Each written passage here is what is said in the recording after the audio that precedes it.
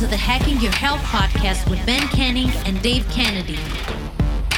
Two guys heading out to hack body, mind, business, and beyond. We are here to provide a single source, bullshit-free guide to understanding your body and how you can live better for longer.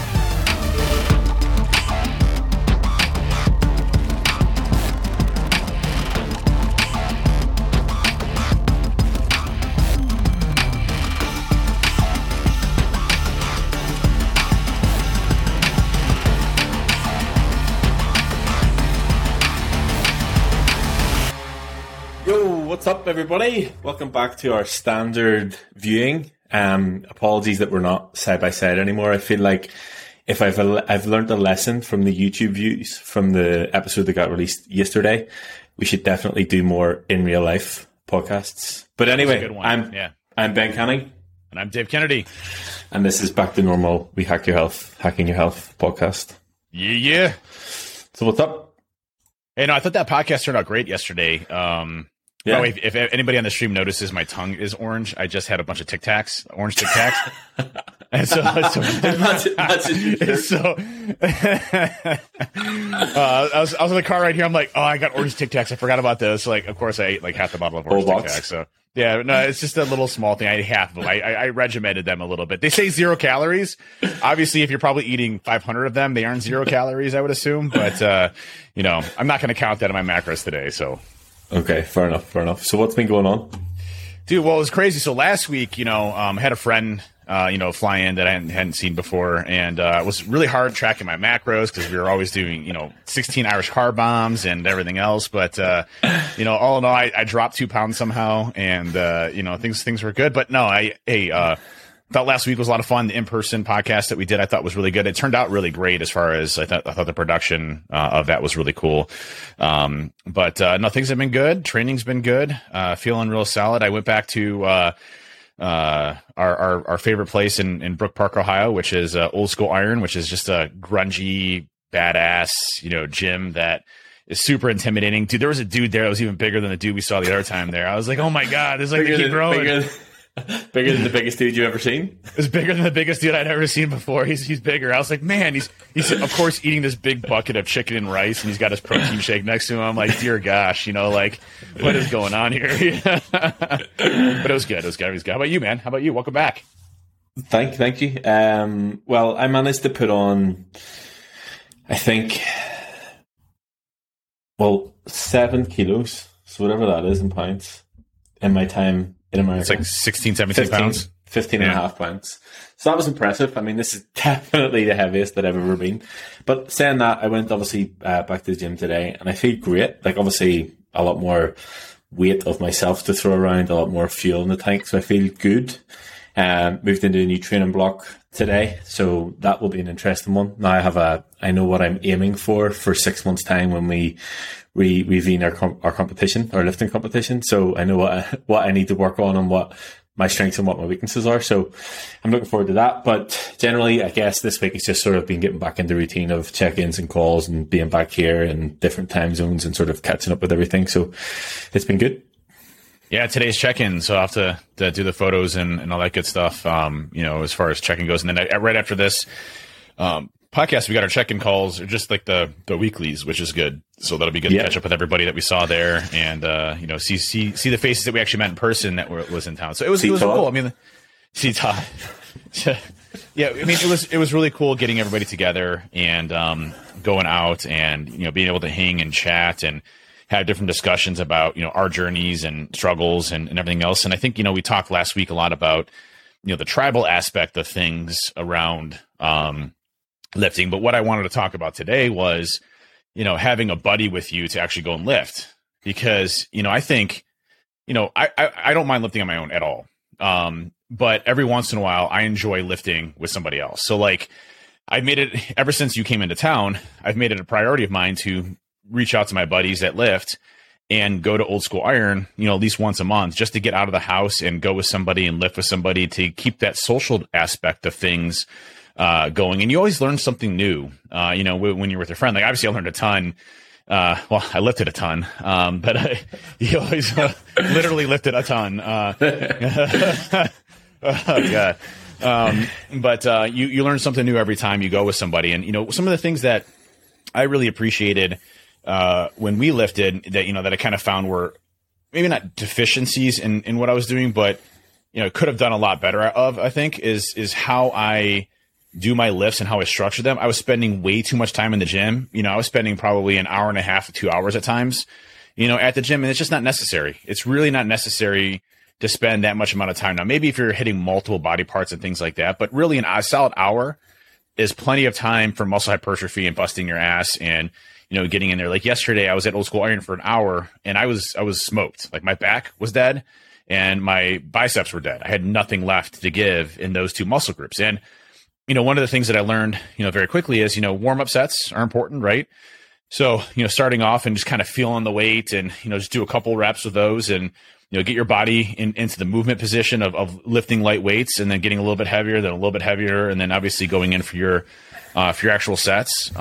But I, started, doing that yesterday. So I started off with some rack pulls. And what was really cool is, again, intimidating gym that was there. I mean, it's like literally like I'm the smallest person there type of gym.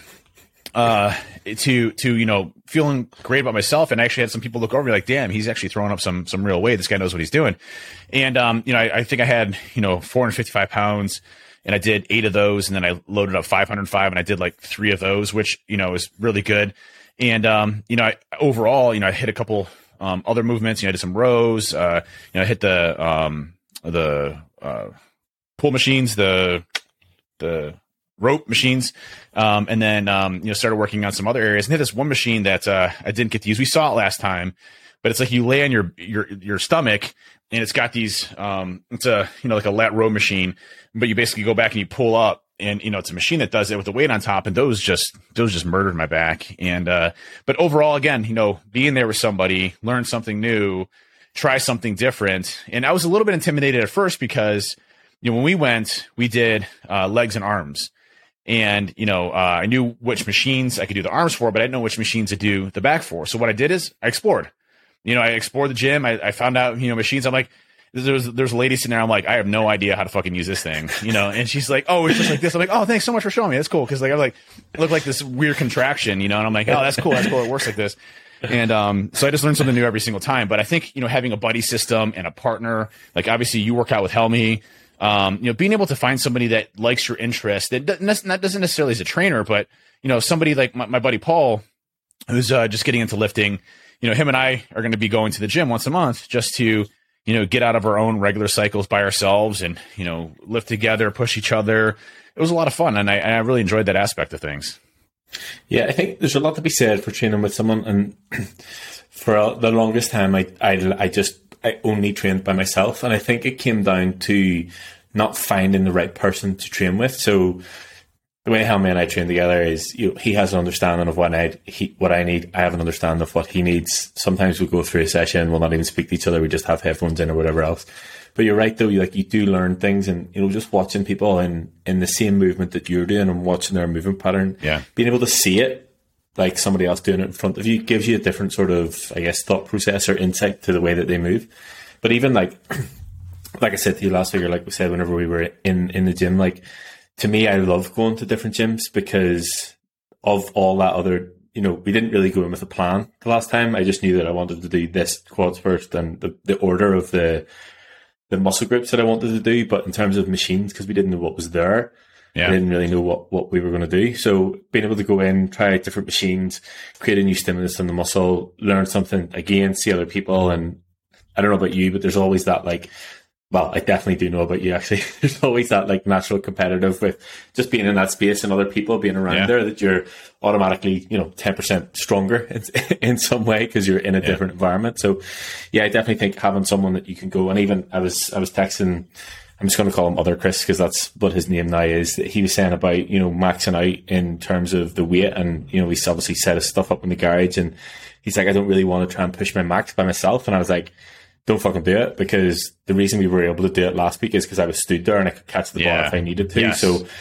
times that you potentially want to push to your max whenever you're training with your buddy Paul or whoever it is, make it okay, whenever I'm with someone, I'm really going to push things because I know that if the shit hits the fan in some way, they can pull me out of it, pick me up out of it, pick the weight up, lift the weight up or whatever it is, rather than just catching yourself underneath the bar or whatever it might be.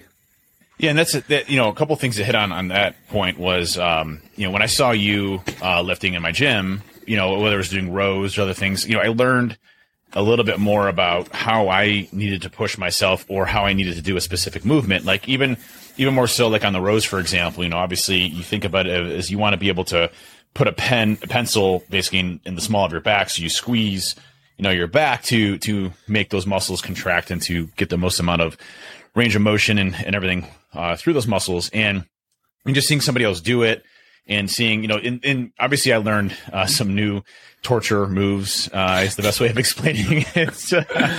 Let's put it like this. I can't wait to finish up your new plan.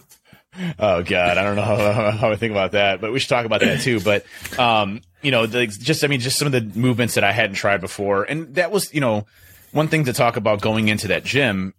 I used to get severe anxiety, and I don't know if anxiety is the right word, but maybe like a fear of going to a gym. Like I just didn't want to do it. And I know a lot of people struggle with that because, there's like a bodybuilder guy that goes and looks at people posting stuff on TikTok about people's gyms and like, it's like, that's not proper etiquette, or you shouldn't be doing that, or this is, and he's actually like a good dude. He's like, hey, don't fuck with somebody that is brand new out there doing something. If they want your help, whatever, but don't, if they're obviously going to hurt themselves or something like that, maybe say something, but, have that kind of etiquette. Don't be intimidating when people go into the gym. And I think, why, we talk crap about Planet Fitness at times, but I think, at Planet Fitness, if you're just getting into, lifting, it's a fantastic neutral environment that isn't intimidating to people, because you don't just have a bunch of people in there that are just, meatheads that are, saying, oh, you're not deadlifting 500 pounds, you're not great or whatever, that type of toxic mentality is obviously what kind of gives the stigma, I think, of the gyms. And my biggest fear is, going into any gym originally was, well, I don't know what the hell I'm doing really. I kind of know what I'm doing, and I did a little bit in the Marines, but I don't really know what I'm doing. So I'm going to go here and do this. But if someone notices that I don't know what I'm doing, and I get all this like fear of it's stupid. It's stupid, by the way. Like, who cares what other people think, first of all? But second, if you're there to actually go and work out, why is somebody else hindering you from doing that? But that's just something I always had.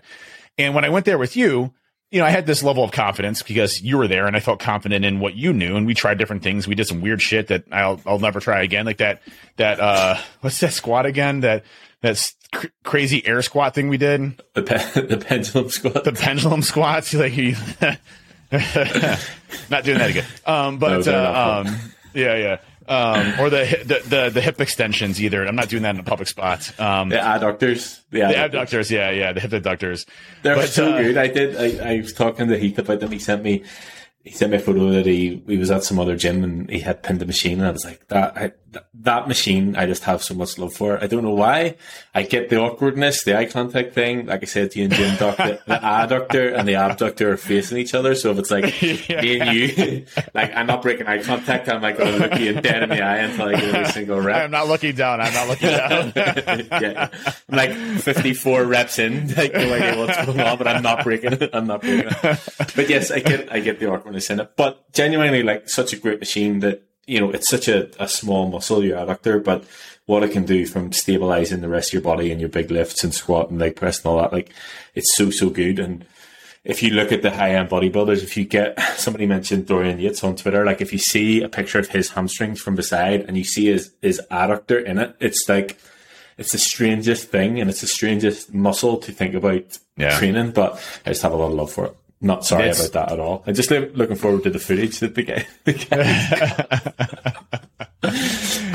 But I mean, so being there with you was one thing, right? Because I felt confident because you're there. But this is my first foray. Like, I went there by myself, which, by the way, I messed up really bad. I bought a pre-workout drink there. It was like the bucked up one, which is like 350 milligrams of caffeine. So I started drinking that as my pre-workout. And then they also have protein shakes there. So I'm like, well, since I know they have that there, I'm just going to go buy it there versus having to carry it the entire time, there and whatever. So I was like, I'll just buy it there. And, they had the different flavors of I think it was the Redcon 1 drinks that we had. And I was like, oh, they have a French vanilla coffee flavored one. And I'm like, oh, cool. So I drink that, and then I look at the top left, and it's like it has 280 milligrams of caffeine. I'm like, oh my god, I just did like 600 milligrams of caffeine within an hour. I was like, oh. So of course I didn't sleep last night at all. Like, and normally I have no issue with that. Like, caffeine typically doesn't impact me, but 600 milligrams within an hour, it was no joke. I was definitely tasting colors or seeing colors or seeing sounds or whatever the hell we say. But no, I went into the gym and zero issues. I looked around how I wanted to plan my workout. Found the machines that I thought would be good, that I was comfortable with, and kind of went into there to see how I felt. I started off with rack pulls, then went to the row machine that was kind of like the weird one that I had never tried before. Then I used the cable machines, to do more so lateral pull downs. I did a row. Then I started working on biceps, and overall it was a fantastic workout. I murdered myself, and I felt, what was cool about it is like, no one cares, right, that you're there, but that perception that somebody cares, I guess, is the issue, right? And I just did my shit. I was drenched in sweat. My biceps were pumping, and I was I had the thou should not be named arms that you mentioned before, but and so we did a good job. So anyways, it was a good experience for me going there by myself, and I'm looking forward to bringing friends there and having the confidence to show them different moves and exercises and things like that, as my knowledge has expanded as well, which is pretty cool. Yeah, and I think, as you mentioned on Twitter, like having the confidence to go and do that and not sort of second guess it. And I've seen this so many times with people that their biggest fear is the gym because they're afraid of falling off the treadmill or dropping a dumbbell on their head or doing something wrong or ending up on fucking TikTok because someone's taking a video of them. And it's like, I understand it because I've dealt with it so many times with clients. And I think that's a lot of the times, like whenever I used to coach 1-to-1, that's what I was there for, is number one, because they knew that they had an appointment with me, so they would be there. And number two, they knew and they felt safe with me that I wasn't going to, lead them down the garden path or do something wrong or whatever. So to sort of teach them in that. And there's definitely a lot to be said. I think the term is gym intimidation. But as you said, nobody with the greatest, I guess, not to sound like a dick, no one really cares. Do you know what I mean? No one's watching. No one really gives a shit. Everybody's too absorbed in their own shit. And once you get over the fact of actually getting there, it's not as bad as you make it out to be. And I think it depends on the environment. If you find the right place, then for sure, I can imagine, if you're a regular at that gym, you get to know people will help you out. Like you said, that woman was able to show you how to use the machine and stuff like that. Everybody's there for the same reason. It's not like that place to me doesn't look like a posery place or a fucking Instagram gym and everybody's taking selfies like we were, but on a regular basis. But I think, people are just there to get the fucking work done. And if you need help, like I can imagine that they would only help you. And even, chatting to one of the owners at the desk, like they seem to just reinvest, expand, even to the point of, did he say he's putting in a shooting range? He's putting in a gun range? Yeah, he's putting in a gun range on top. He was like, hey, if you just wanted to go work out and then shoot afterwards, I'm like, and they sold ammo there too. Like right when you were there, I was like, oh, really good merch as well. Like lots of merch is great. Yeah, merch is great. Yeah. Did you get more yesterday? I did not. I was kind of in a hurry to get in and out. Just timing wise, I had to get some stuff done. And but I definitely was eyeballing. If I have like 10 more minutes, I would get some more merch. But I did not. But yeah, really good fit. Like I tried that the one that I got. It's good. So yeah, great gym. I will be back. Yeah. So I mean, I think again, the whole thing around the stigma of going to the gym and not knowing you're doing this, and if you're in that type of situation where you feel the same, and I know I've always kind of felt that way. Think about it this way: if you're concerned about going there and not being able to find the machines or not knowing what you're doing, research your workout plan ahead of time. Of what you want to accomplish and the type of equipment that they have, and then plan your workout routines around that. So you're going, place to place to place. So you know what you're doing as you're going through and doing it. So you don't look like, hey, I don't know what I'm doing, but at the end of the day, who cares? Like explore, try new things if you can, if you're confident enough with that. But, the whole piece is try new machines to attack your muscles in different ways, to target them, to get them to fatigue and have fun with it. I tried new machines yesterday I never tried before, and I'm feeling it today. I feel sore today, which I normally don't feel sore. So it's hitting the muscles in different ways, and being able to go to a place that is like that. And if you have your home gym, that's great as well. Do different things there. But I mean, ultimately at the end of the day, we're just there to lift. We're there to get healthy. We're there to have fun. Don't worry about what others think of you as you're going through and doing this. It doesn't make a difference. I wasn't checking out anybody while I was there and being like, oh, they can only do this, really? You know, I'd be like, you're here. You know, you're doing some awesome work, and that's amazing that you're here putting that up, because that's you. You know, that you're here, and you're above 90% of the rest of the United States or whomever that is here today in Ohio, in this specific area, because you came out to make yourself better. So that's the biggest thing I think you have to remember, is that, hey, you're out there putting the work in to make yourself stronger than yesterday, and that's ultimately what you're trying to accomplish, right? Yeah, and I think the other thing as well is, don't be afraid to ask for help. Do you know what I mean? Whether it's somebody who works there, somebody who's training there, or whatever. Like, I would have always tried to be available as much as possible when I worked the gym floor to help people out. Not to the point that I would have, as we talked about before, went up and said, you're doing that wrong. Because again, if someone has built up the courage to actually get there in the first place, and the first thing that they're doing, somebody is coming up and telling them they're doing it wrong, that's the last time they're ever going to be in the gym. But right. I tried to be there to be available, that if somebody needed help, they felt like they could come and ask me. And I think, you know, generally 90% of the gyms that I've ever been in, they're more than happy to help in any way that they can. Yeah. So that brings me to my next topic, which is my new training program. Well, I think it's important to note, you know, I talked about my training program on the podcast, where I kind of built my own training program with supervision with Ben and how to split it. And, you know, I was definitely doing too much. There is too much to do. And, you know, for me, I looked at it as, the more I put in, the more reward I will get for that. And that's not necessarily the case. So there's we obviously got to mention Huberman Labs. You know, there was a recent podcast on Huberman Labs. And by the way, I highly recommend this one. It's like a master class in muscle hypertrophy. It's like 3.5 hours long. And they go through in the show notes. So good. So don't forget. You know, I need to go through it again. I listened to it, and I think I fell asleep. I was on a plane. I think I fell asleep for like 15 minutes, and I lost like some of it. But it was incredibly awesome to hear the latest research and science around how you can attack your muscles for maximum growth or strength, or what the strength is versus hypertrophy versus endurance, and going through all those different areas. And you know what they specifically stated was that even if you're sore, go out and still lift. Soreness is not an indicator of whether or not your muscles are fully healed or not. You know, usually within a 72-hour period, 48 to 72-hour period, your muscles have already predominantly recovered, you know, from the strain that you put them into, give or take. So that was one thing I found interesting. But what I also found interesting was that one of the things that was kind of a mind blower for me was Andrew Huberman had said that when he would lift, even when he would eat appropriate things to maintain energy levels, 3 or 4 hours after the lift, he would just crash and have to take a nap. And I was like, wow, that's me. Like, that's exactly me. Like, when I do a heavy lift, you know, 3 hours later on the spot, I am wrecked. I need to go take a nap. I am exhausted. And what Huberman said, that he figured out what it was, is it wasn't food intake, because that's what I would think. So I would just pound a ton of carbs within my macronutrient set, but I would be very carb heavy afterwards to try to maintain my level, because I didn't want that 3 hour crash. But, you know, ultimately what he said is that your body, when you're doing heavy, substantial weightlifting, your body doesn't, you know, your body's under a lot of stress, and it thinks it's in danger, for lack of a better term. Okay. And when you're done lifting, your body doesn't know that you're done lifting.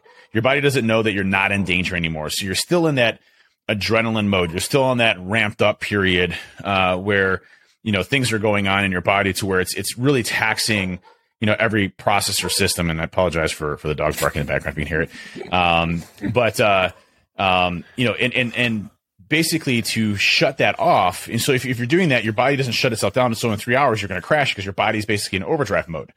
So what he said, as a routine that he does, is he will, after he is done lifting, he will basically lay on his back for about 5 minutes and close his eyes, and typically listen to relaxing music to basically let your body know that it's safe. And that shuts down all of those systems that are going in overdrive, to relax your body, to get back into a normal state of mind, and that he stopped having those crashes as soon as he did it. So that was an interesting piece. And I actually, the first day he said that, I'm like, boom, you know, mind blown, you know, I need to check this out. And I tried it and it worked. Like first day, second day, third day, fourth day. I didn't have that crash. I was like, oh my gosh, like this actually works.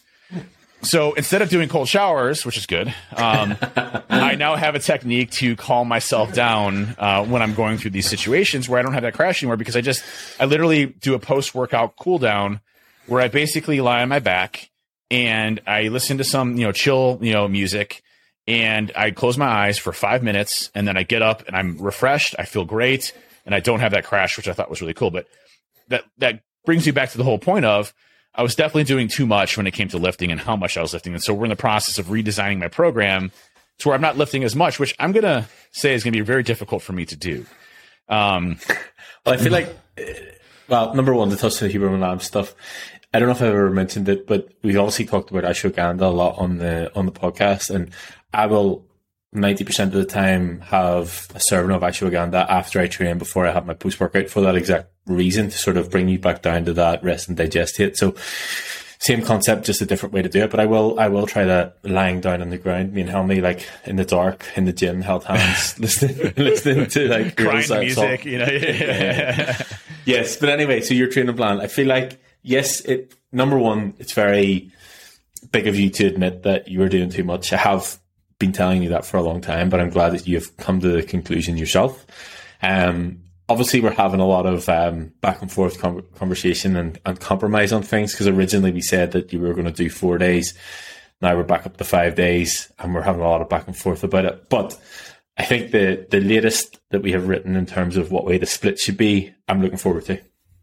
Yeah, me too. So, originally, just to recap what I was doing Orange Theory Monday, Wednesday, Friday, or HIIT training. And if you listen to Huberman, HIIT training, I'm not sure what category HIIT training is. I think it's level 4. Yeah. So he was basically saying, so level 4, level 1, level 2, level 3, level 4 cardio is how intense the workout is. And what Huberman was explaining with the other scientist that was on there was that, you typically want to do, 120 to 180 minutes a week of level 2 cardio, which, he's like, that's the maximum level you want to do, for level 2 cardio, which is like basically not that intensive, more like, get a sweat on. Me doing my bike in the morning. You doing your bike in the morning is a great example of that, right? That's level 2 cardio. What I do is level 4 cardio, which is, your body feels like it's being murdered, for an hour, and I did that 3 times a week. So I was doing the top end of level 4 for 60 minutes a day, or 60 minutes Monday, Wednesday, Friday, which is very high intensity on your body itself. So, I was probably sacrificing some gains there a little bit, just based on the amount of volume I was doing there, as well as lifting 6 days a week. And I tried to split my program up enough so that, I did different body parts, obviously, but there is obviously some overlap there. And what I noticed when I was working out with Ben is that when I went to more of a 4 or 5 day workout period, I was much stronger to lift weights, much stronger in my exercises. I didn't feel worn down. When you have to do Orange Theory in the morning, level 4 intensity Orange Theory, and then in the afternoon, you have to go and do a very powerful lift, that's very taxing in every aspect to your body, right? I was able to handle it, but, towards the end of the week, you're like, oh, man, like, I don't know if I can do this right now. But you still do it. And I think, the way that we're looking at it now is, Monday would be Orange Theory. We would do a lift that day. That'd be pretty much the only day that I'm doing Orange Theory in conjunction with another one. Tuesday would be a lift day. Wednesday would be Orange Theory, no lift, so basically a break day. Thursday would be a lift. Friday would be a lift, and then Saturday would be a lift, and then no Orange Theory on Friday. And then Sunday would be a rest day. So, a little bit of a change to my program, which I'm excited about. But, at the end of the day, I think it's going to be much better for me in the long term of being able to, maximize the amount of growth and hypertrophy and muscle strength and everything else that I'm doing a part of it. Yeah, I think for me, number one, the stress that HIIT training puts on your body. Now, not that it will show up, or not that it was not that it was like super negative, but even that little bit less stress on your body will handle things a little bit better because it's not in that heightened stress state that many times across the week. Obviously, as you said, with doing Orange Theory in the morning and then trying to get a proper lift, like that's I guess it was last Monday. That's what we did, and we went to that gym to train legs. Like, that was a tough day. Like, I was spent by the end of it. Yeah. Not to just mention that I did Orange Theory again, but the way that I have it written at the minute is Orange Theory, and then in the afternoon arms, because you can get a full session done. It's not massively taxing on your body. Yeah. You can get it done 45 minutes an hour. It'll be fine. Tuesday we'll do legs. Wednesday will be Orange Theory, which you've just said as a day off. I mean, I don't know if you can say that doing Orange Theory is a day off. I meant it's a day where I'm not doing both, but yes, I'm not doing both. So today I actually incorporated that, so I'm not going to lift this afternoon. I did Orange Theory. And by the way, they just restructured, not to interrupt, but they restructured their program, so they have what's called a 2G and a 3G. And for COVID, they went to 3G so they could do appropriate spacing, which mixes, 14 minutes at the treadmill, 14 minutes at the rower, 14 minutes at the gym. And they restructured it back to the 2Gs, which is basically like 21 minutes on the treadmill and 21 minutes, or I think it's 24 minutes. 24 minutes on the treadmill, 24 minutes on a split between the rower and the gym in most cases. Sometimes there's a run row and some other stuff, but that is hard. I don't think I would have. I didn't have anything left after the 14 minutes on the treadmill. Yeah. But yeah, it's tough. Then Thursdays we'll do full body pull, which will incorporate legs. Fridays, obviously favorite day, push day. Saturday we'll do legs and arms, and then Sunday we'll rest. So I think you'll hit legs 3 times across the week in some aspects. So legs on Tuesday, you'll hit some sort of hamstrings and glutes on a Thursday, and then a full leg day again on Saturday. So I'm looking forward to putting it together. I guess we just need to decide if we're going to do a 7-day or 14-day rotation, and then we're good to go. What's a 7-day or 14 rotation? What would be the difference there? So we'll either do one block like of 7 days or two different weeks, and then you rotate them. I typically like the 2 different weeks because you're trying something different each time, and you're kind of hitting the muscles a little bit differently. So what I like to do is switch between my sumo deadlift and the the trap bar deadlift. Yeah. And those types of things that could be a little bit different as you go through. But yeah, I mean, that'd be kind of cool to program 2 weeks. I might actually change what the days are then in the second week, just to really throw a spanner in the works. But yeah, I get it. We have a couple of weeks yet before it starts, so I'll get working on it.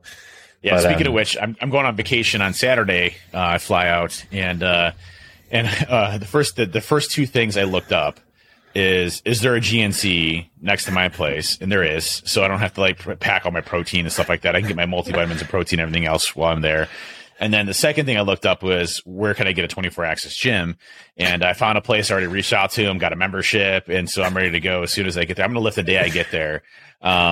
Just because that's vacation. No, that's vacation. So, but even, and I've always trained whenever I went away, even if it was just for 3 days or 2 days. I'll always find a gym and go and train. Like, oh, you're crazy, you're training when you're on holiday and whatever. I'm like, it's such a big part of my life. Like, it is. Why would I stop that just because I'm in a different country? And as I said to you last week, going to other places and other gyms and seeing different things and trying out different things. And okay, I'll maybe not be as 100% stuck to my training plan when I'm away, but I'll go and train. Attack your muscles same way. Yeah. Get a disco pump on if I'm going out for dinner. You got to explain what a disco pump is. Did we explain it last time? I don't think we did. I can't believe you didn't know. So basically, a disco pump is go and train. Before Ben explains it, I got to explain the situation that led up to this. Is like, Ben sends me a text message and he's like, "Hey, I got to go hit the gym really quick to get my disco pump on." I'm like, "What the hell is a disco pump?" I'm like, I'm thinking it's like this weird UK thing where you dress like you're in the 60s or 70s, and you're sitting there lifting with a bunch of people that are dressed in 70s gear or something like that. It's got disco lights and stuff. And that'd be my worst nightmare. Yeah. No. So disco pumps just where you go and train all the muscles that are going to fill out your t-shirt a little bit more. So you go and do some shoulders, some chest, some biceps and triceps before you go to the disco. Not that I was going to the disco, but that's just known as a disco pump. So but we did it. We did do a disco pump before we went to the Cavs game. Yeah, we did. We did a disco pump before the Cavs game just to make sure that we were all pumped up when we went to the Cavs game to show off. But the muscles, you know the feeling that you get after you train and you feel good and you feel more confident. That's the idea of it. That you go out and you feel good about yourself, good in your There's clothes. no question. there's no question that, post lift, you feel like a monster, you feel great. Your muscles are exploding. You get that pump that everybody talks about. And then, obviously it eventually dies down, but you feel great as you're going through it and as you're doing it, that you accomplished something, and then you kind of have that feeling there. So every time I go and lift, I could be like, man, I just ate a whole box of Tic Tacs and I feel horrible, and then I'm like, I'm terrible. And I go and I lift, I'm like, man, I am massive. Like, I'm a big dude. This is awesome. So it's amazing what our brains do to us in those specific things. Yeah. It's actually funny that you mentioned that as well. And you can obviously relate this in a different way. And we've had this conversation many times, but obviously after I left you guys, I went to Philadelphia and I hung out with my dad and his friends and stuff. And obviously, like, the group that he hangs around with haven't seen me in a few years. And obviously I look different. And it's funny, like, they're looking at me like, holy shit. And I'm like, in my head, I'm still small. Like, I'm still a skinny, small person. And I'm like, it's hard for me to get my hand around. And they're like, yeah, no, you're a big fucking guy. And I'm like, I don't feel like a big fucking guy, but thanks. But it's the same that, we've had this conversation. You are a big guy. Tall enough to make the cut. It's not just tall, you're big too, like in a good way. Like, you're a big dude. Like when I say, I'm like, okay, that's Ben. He's a big dude. I'm glad I made the cut. But yeah, it's just that sort of like, I always go back to thinking I am that previous version of myself. And it's like, I get that I am bigger, but it's not, I'm still not sort of registering that. And I say the same, with Chris last week. He keeps catching himself in the mirror and not believing that that's him. Do you know what I mean? And it just takes time to sort of align yourself with that new identity. I'm on mute. So it's funny you mentioned that, because I think that's something that, I still struggle with from time to time, which is, when I see when the XL shirt starts to feel kind of tight on me, I'm like, oh, whoa. I'm getting fat again. And you're like, whoa. But I'm the opposite. I'm like, oh, the XL's feeling tight. Oh, yeah. It pisses me out. So it's so funny. We're talking about this, and it's like, Ben's like, I need a double XL. I'm like, double XL? He's like, oh, yeah, I can't wait. I love to be bigger. I'm like, I would never wear a double XL. Listen, I will gain another 30 pounds in weight over the next few years in muscle, and I'll still be trying to fit in an XL. There's that stigma of Fat Dave that had to go to double XLs, and I say that I love Fat Dave. Fat Dave was a good guy, but that's not where I'm at obviously now, and it's different perspectives. But you always have that person in the back of your head, because that's who you were, right? That was a big part of your identity, your life, and everything else. Same thing for you. You were a small Ben, and you'd love to wear a double XL because you fit into it appropriately, right? I suppose it's the same thing that if I had to start wearing a medium, I'd be like, what the fuck? Like, what is going on here? What's going on here? Like, I'm just going to wear a double XL even though I can fit into this medium. But, you're definitely not a medium guy, man. I know that for a fact. Fuck, definitely not. But I mean, I think that's a big thing that, is really tough for me to get over, my self-image of, myself and how I look and how I feel. And like, it's interesting. I'll look at pictures of Helmy as an example, okay? And I'm like, that's a perfect physique, right? But I'm sure Helmy, when he looks at himself, sees all the flaws that he has in his body, right? And I do the same thing. I'm like, man, like this little part here in my stomach that is either excess skin or it's fat or whatever, I just haven't lost it. Like that part right there drives me nuts. Like, and every time I have my shirt off, I have a big physique, as far as you can see the muscular definition and everything else. You can see abs, but I still have this little patch here that drives me nuts, right? And so I think, for me, it's just, I feel like there's always going to be an area where you just don't like yourself in some way, shape, or form, or certain things about you that, you notice, but no one else does. It's just part of the game, I guess. Yeah, I think that's sometimes the hardest thing to get over, and you'll always be your own worst critic. And I think it's actually good to talk about Helmy, because for anybody who wasn't following, he didn't place in his show. And like you said, I look at him and be like, fucking hell, like, he's massive, he's lean, he's the big guy, he's a fucking strong guy. Yeah. And then he's on stage with these other people who are, just at a slightly higher level. And you're like, how can these, like, where does it end? Do you know what I mean? It just keeps going and going and going. And, for Payden, he has handled the situation really well. There's a lot of lessons learned. He knows what he needs to do. He just was not up to standard. But again, it's like, somebody will look at me and go, fuck, I would love to look like that. Somebody would look at Helmy and I go, fuck, well, I can respect what he looks like. It wouldn't be for me. But, and then he looks at other people and he goes, this is what I want to look like. So there's always the levels of like people that you're looking up to or people you surround yourself with. Yeah. Yeah, and that's, I think the comparison aspect is something you should throw out the window, right? Don't compare yourself to anybody else. Don't compare yourself to me. Don't compare yourself to Ben or Helmy or whomever. Compare yourself to you and the improvements that you have made over time in this journey, whether it's, you're running faster and you're stronger, or you're noticing that, the pants that you never could fit in before you can fit into, those are all accomplishments that make you, and you're making progress in those areas. You should never compare yourself to what you see on a celebrity magazine or, things to that effect. And yeah, I know I make the joke about the whole, Reacher guy, the Jack Reacher guy and his muscles, but I don't think there's anything wrong with admiring, another male's physique and saying, hey, that's a great body type, and he's kind of the same as me. I would love to somehow get to that point someday, and have goals. I think goals are different than looking at yourself and saying, I'm not as good as that person there, or my body will never be that way, because that's not true. Like you can, obviously there's some genetics, aspects of things. There's body types and builds. But yeah, at the end of the day, if you're consistent, you're continuously making progress, even if it's a little tiny bit of progress. That's an awesome thing for you to be able to have and to accomplish, and something that, frankly is better than 90% of the people out there that aren't improving themselves or making themselves better. And that's really where you have to look at it. And again, I came from a different spectrum of most folks. I was extremely overweight. Ben came from being extremely, tiny and small. He's definitely not tiny and small now. He's Big Ben. And those are the things that make us who we are and drive us to what we do. But again, try to improve yourself, try to make yourself better every day. And that's why we're here. That's why we're talking about this. That's why we love this stuff. That's why we go to the gym. That's why, push ourselves at different levels, because it's competitiveness with ourselves and making ourselves better. Yeah, I think the comparison thing is a tough one, because I guess it depends on your personality and the sort of internal dialogue that you have, because I know that people will look at certain people in a certain way and think, it's easy for them because they just get to train all day. And I know that people used to think that about trainers, like, it's easy for you because you live in the gym. And I'm like, well, I get the logic behind it, but not, I'm the same as everybody else in terms of the work that I need to put in. And then you get people who, like us, will look and go, I respect the work that had to go into that. Like, I respect that, like you're saying about looking at the Jack Reacher physique or other people's physique or other men's physiques. I didn't know that we'd ever be having this conversation about us looking at other men's physiques.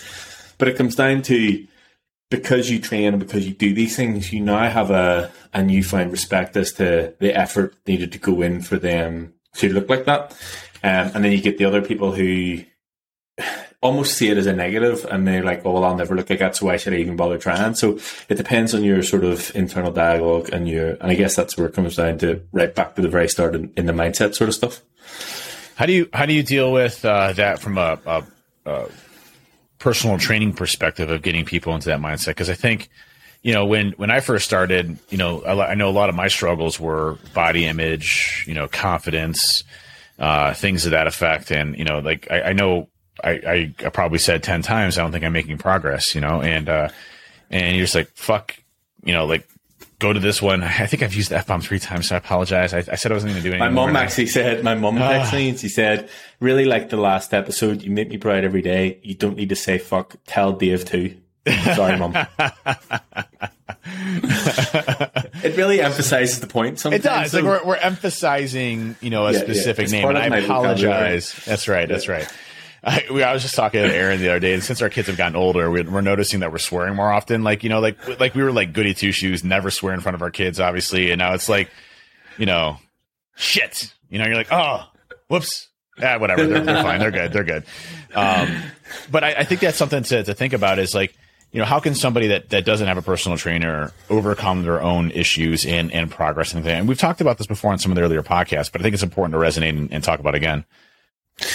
So for me, what I try and do is be realistic with people at the start. So if someone comes to me and says, I want to lose, 50 pounds in the next 2 months, I'm like, look, we can do as much as we can, but I can't guarantee you that specific number because there's so many variables, blah, blah, blah, blah, blah. The other thing as well is if someone comes to me and says, I want to look like this person and shows me someone, I'll go, look, I can get you, leaner, bigger, smaller, whatever you need to be, but there's no way I can make you look like that person because they have different genetics. They're made differently. They have, they could have had 15 years of training or whatever it is. And there's so many different variables to that as well. And even you sent me a photo of the guy I don't know, some coach from Tonal, probably fucking Coach Tony. And Coach Jackson. I didn't know Coach Tony at the time yet, but but yeah. So what did you said? This would be the goal. This is what I want to look like. And what did I say to you? He said, I mean, we can move you towards progress step, but you're yourself is basically what the gist of it was. Is like, hey, so it's just we'll get you to a good spot. It's just setting realistic expectations, because if I said to you, yes, do you know what? Give me 6 months and you look exactly like that. If it got to 6 months, you could have made the most amazing progress, but because you didn't look like that guy, you'd be like, fuck this guy, he doesn't know what he's talking about. Yep. 100% right. So it's just being realistic with it. And you need to understand that you as a person are built differently than every other person. So there's no way that you could specifically, like, even if we talk about Jack Reacher, I'm never going to look like that. But can I be bigger and leaner and, get the 240 pounds or whatever? Yeah, 100%. But my body type will be different and I'll look different. Yeah. Doesn't mean that I'll look bad in comparison to him, but I would never go, I want to put my head on his body. See what I mean? Yeah, no, I'll put my head on his body. I'd be cool with that. But it's just because you respect the work of it. Do you know what I mean? The work of it, I think, is the most important thing. Yeah. And there's no reason that we can't get you to a similar physique that, other people will look at you and go, holy shit. That dude's big. I got that today. I saw one of my employees that I hadn't seen today. I went to the office and, one of the employees came in. We were having just a get together and he came up to me. He's like, dude, wow, you're huge. I'm like, thank you. Thank you very much. Like, I would have taken huge under a different context had I been, Big Dave before, but I'm a different Big Dave now, which I thought was really cool. But yeah, I agree. So, go ahead. No, that's what it comes down to, and it's sometimes other people recognizing those things in you and you don't. Do you know what I mean? And it's good. Even Jason put into the chat after we met last week. He was like, everybody's so much bigger in your life. And yes, okay, you could take that in the wrong way. It's been like, and obviously Chris gave me a hard time about how much food that I ate. I was getting a bit of an eating complex off the back of it. But it's, people sort of backing you up in terms of you are making progress and things are looking good. Because it can be tough, you know what I mean? It's a long process. It's a long thing to do. And, depending on what sort of, especially if you're going through like a muscle building phase, it's infinitely longer than a fat loss phase in most cases. Yeah. So, it's harder to see the difference and it's harder to see the time, and it's just putting the reps in, literal reps. It is much easier to lose the weight than it is to build muscle. Like muscle growth is so slow in our bodies. It just takes forever. And that's why, I like your balanced approach of how you do things, which is, hey, let's build muscle at the same time, because you want to maximize the amount of time you're building muscle for, because it just takes forever, while stripping the fat off as you go through it, right? And those things are definitely possible. So that's accomplishable goal, and you'll see better results because now you're going to start to see muscle definition, things that you already had basically underneath, just exposing that based off of losing the extra fat, that body fat that you had there, while also building muscle at the same time, and then basically building back up. So, I dropped all the way down to 200. Now I'm going all the way back up again. I'm 230 something now. So, gonna get to 240 here before Ben. So I'm pretty close to it. You might actually beat me. I'm not there in an optimal way, but I'm pretty fucking close to it. Actually, a funny. I guess look at that bicep, man. Look at that bicep right there. It's just I haven't even looked at it. He's up there. Anyway, so go ahead. I point the note on that. That one too. That one's up there too. Obviously, it was 237 yesterday whenever I weighed myself, and I took some progress photos. They're not the prettiest in any way, shape, or form, but my goal is over the next sort of 6 or 7 weeks to try and strip as much body fat as possible. And I know that, say I lose the 15 pounds that I put on over the week that I was away, if I do it in the right way, I'll be leaner, but I'll be lighter, but I'll look bigger, because it just comes down to displaying the muscle that's actually there. So I'm looking forward to going through this like short sort of mini cut phase. Still going to keep food high. I'm just going to get training to be the intensity. Yeah, it's interesting. When I sent you a picture the other day of my abs coming on, I'm like, man, I think this is the leanest that I've ever been. And it's amazing just by shedding a small amount of I don't understand it, man. Like, I was definitely over calories with those Irish car bombs and everything else. The thing about actually, I guess the truth behind it is the thing about alcohol is it'll dehydrate your body. So I always found, like, before, whenever I used to train but still go out drinking, like the morning after I woke up with a nice drinking, like I was shredded because my body was just so dehydrated, and it's just water manipulation. So that could have played a part in it. So what you're saying is that no, I'm not saying everybody needs to go and get fucked up. For check-in days, I'm going to get hammered the night before and then do my check-in videos. Like, damn, Dave's really looking awesome. He's like, no, I've just been drinking a lot. So, Yeah, but that could play a part in it as well. All right. So last topic before we bounce off is, and this is more of a fun one that I came up with, is what's your top exercise that you enjoy doing per muscle group? Okay. Where are we starting? Why don't we start with back? For back, I like single arm cable row because I feel like you can create enough stability sat down into it, but you can get that better contraction by being able to sort of drop your shoulder down into it versus if you do just the dual one, you're obviously fixed to what the bar can do. I think mine would be, for back would be the T-bar row. I really like the landmine attachment that you have for that. And being able to pull that up and just, really get that back going as you're going through. Yeah, I really like T-bar row. It's basically a landmine attachment that goes on the side of the rack that comes out, and then you put it's a T-bar attachment that then you can lift up, and hit it that way. It's really good for that one. Next, let's see. How about quads? I just like a simple leg extension. I mean, or split squats, I guess, depending on what you set it up. But if I'm thinking about like getting the proper contraction and being stable in the movement, just a leg extension if you do it properly. I think mine's going to be the belt squat is my favorite. So I've done front squats, back squats, split squats, goblet squats, you name it. The split squats, hip thrusters, you name it. I mean, everything that can bust those quads in. I honestly found that from a targeted isolation movement perspective, belt squats to me, and that's one thing I wish I would have had you hop on. We forgot about it, but would love to have you hop on that belt squat to take a look at that. But the quad isolation on that one to me is just absolutely fantastic. Yeah, so actually a good point to note in that as well, because this is something I pointed out with a couple of guys last week. It entirely depends on what way you're made up, where you feel the squat. So the best way that I can describe it is if you take a photo of yourself from the side, this might be hard to describe if you visualize it with me. So if you take your photo of yourself of the side with a barbell or on the belt or whatever way you're doing the squat, at the bottom of the squat, draw a line from the bar or wherever the force is coming to a point at your heel, so where you're connected to the ground. Then draw a line from your knee from the front of your knee to the back of your glutes and draw a straight line across. So they'll cross between where the line of force comes down and where the cross between your knee and your glutes is.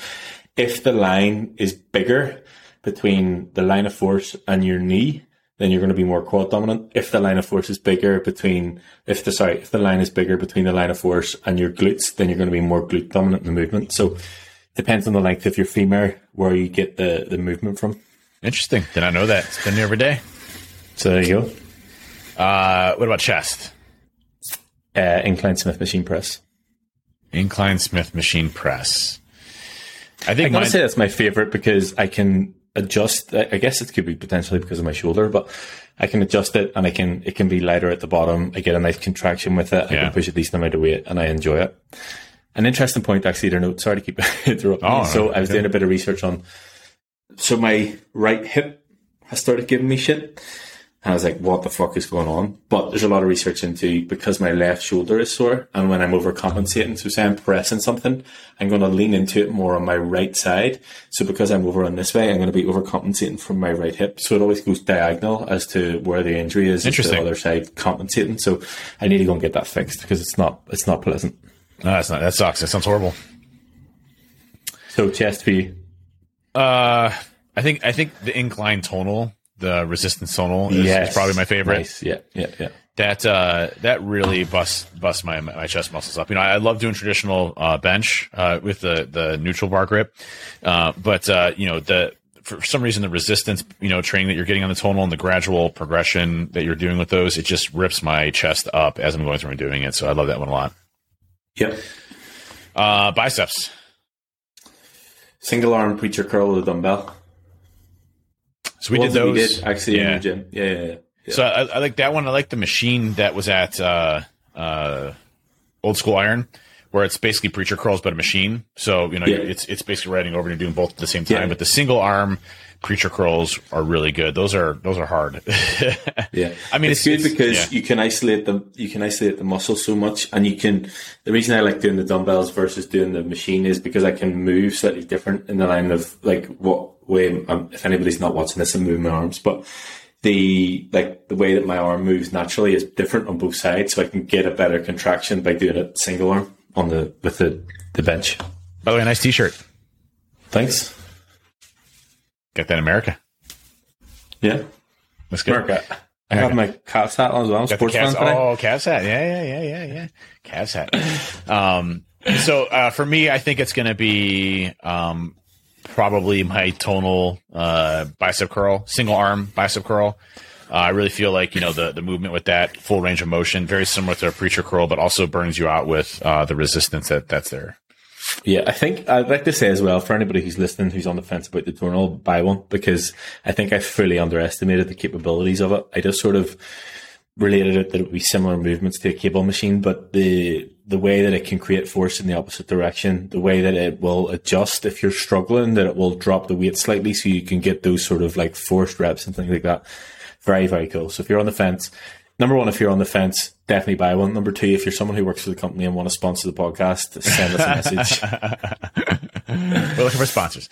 It's interesting because, what's great about the tonal, like when you're doing bench press, and you're going up, and let's just say you're at 1 RM, 1 rep max, you're done. Or 1 RP, sorry, or 0 RPs. You have nothing left in the chamber, and you go to push up.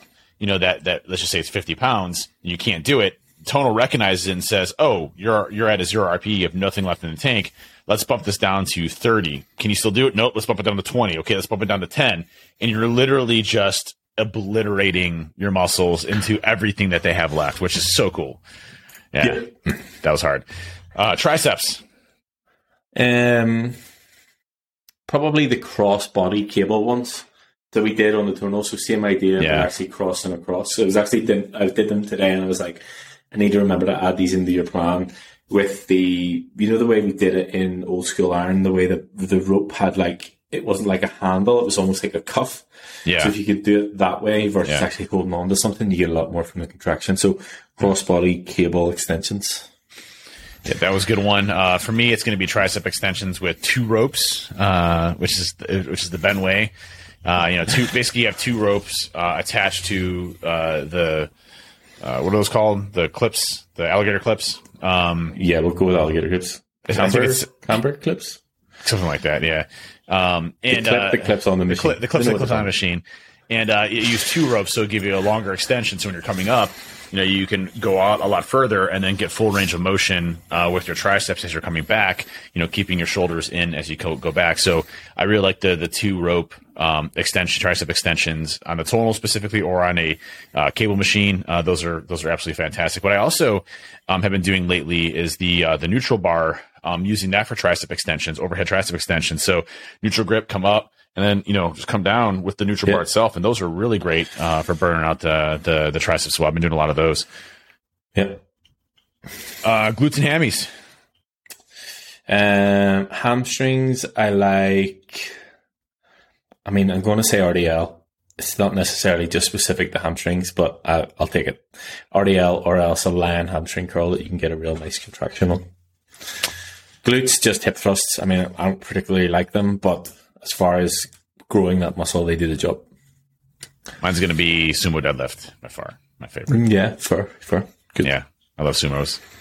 I just a really quick story on that one is I was doing sumo deadlifts the other day, and I must have moved the bar just a little bit, and I was this close away from my bare feet. I was like, I got to be more careful with that. That's not good.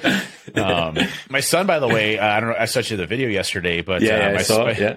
My son, I come home yesterday from a long day of work, and my son's like, "Dad, I want to go lift." I'm like, "Oh, dude," I'm so tired. It's like 8:30 at night. I've had a long ass day. I'm like, of course we're going to go lift right now. That's not even an option. Let's go. And so I lifted my son for the first time yesterday. He's 11 years old, and dude, he's actually stronger than I thought. So he did the Kabuki camera bar, 45 pounds, did 10 of those, good form and everything. Did skull crushers with the bar, which is 30 pounds. And he did tricep extensions with the TRXs, body weight side. And then he did 8 deadlifts, trap bar deadlifts with a 70-pound trap bar. And he was solid. You saw the video. He's looking good. And he did 3 sets of those, 3 sets of whatever. And he was like, "Man, this is awesome." How does he feel today? He's like, "Dad," I woke up this morning with him to get him to school. And he's like, Dad, I'm wrecked. He's like, but as soon as I come home, can we lift again? I'm like, oh yeah. So that's cool. That's cool. Yeah, but he had good, and it's good obviously to teach for him and stuff at such an early age, so it'll be cool. Yeah. Let's see what else we missed. Shoulders. Line, cross, cable, lateral raises, the ones again that we did in the tunnel. Yeah, those again from a stability perspective, from a resistance profile perspective, they're the best in my eyes at getting that contraction. I prefer cable over dumbbell just because of the way the pull or the resistance will be. And definitely line, you can sort of isolate the shoulder a little bit further. So what Ben's talking about is laying on a bench basically and having two cables come up, and then where you can do lateral raises using crossing your arms and being able to do it that way. So that's definitely one of my favorite ones as well. And obviously we got traps, you got other areas here, but those are the core ones that we wanted to talk about today. Did I miss anything? Calves, I do calf raises. Don't train them. Yeah, just get rid of it. I can't grow them anyway. But hey, that's it for us today. Hopefully you enjoy listening to us and catching up, and we'll be back with you next week. I'll be on vacation next week, but we'll definitely get a podcast in, and we'll get all that going. And so hopefully you're having a great day. You're getting some training in. You're motivated to get some training in, and just remember, you are you, and keep your progress going for what you want to accomplish in life, and that's all that matters. And this is Hacking Your Health, and follow us on Twitter, Discord, everywhere else. Everywhere else. We'll see you next week. See you next week. All right. Catch you later. Thanks. Later.